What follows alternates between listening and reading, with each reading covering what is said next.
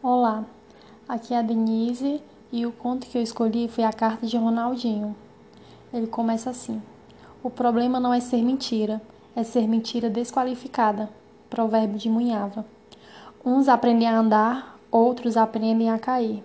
Conforme o chão de um é feito para o futuro, o de outro é rabiscado para a sobrevivência. Felipe Timóteo pisava ou era pisado pelo chão? O mundo do velho já se semelhava a um relvado de futebol.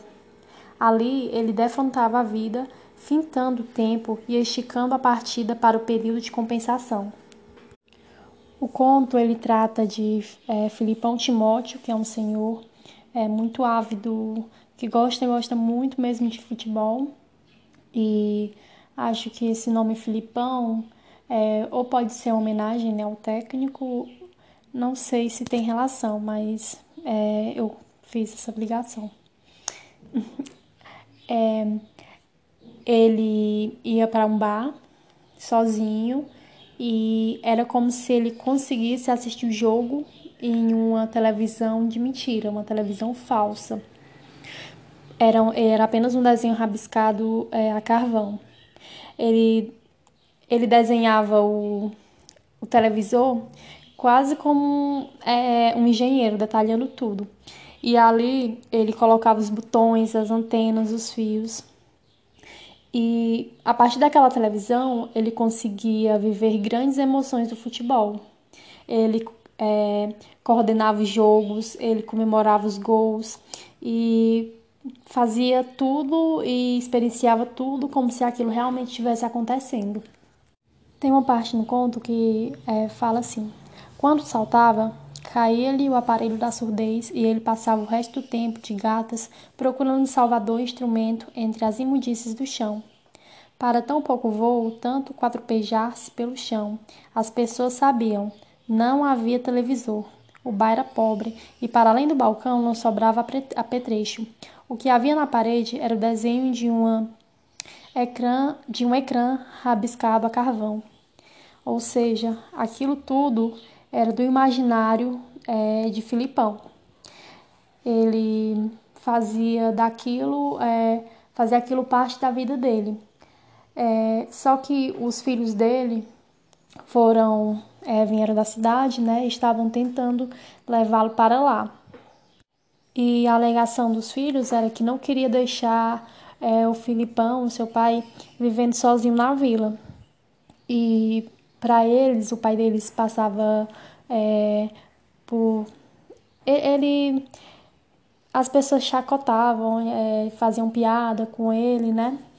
E aí o pai deles, Filipão, se fazia de desentendido.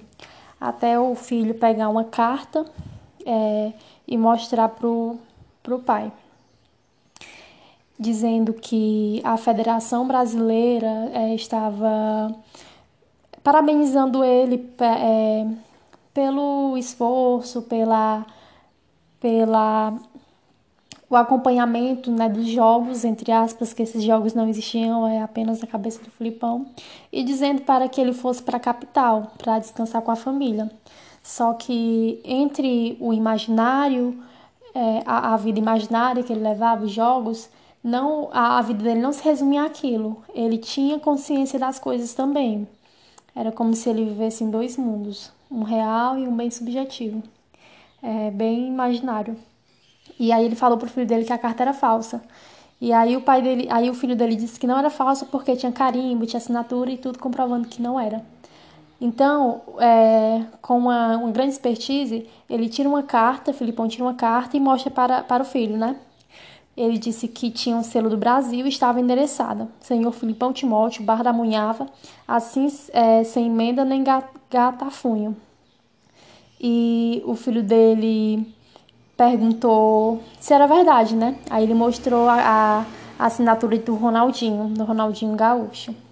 Então, a gente pode ver que Filipão, ele não era, digamos que,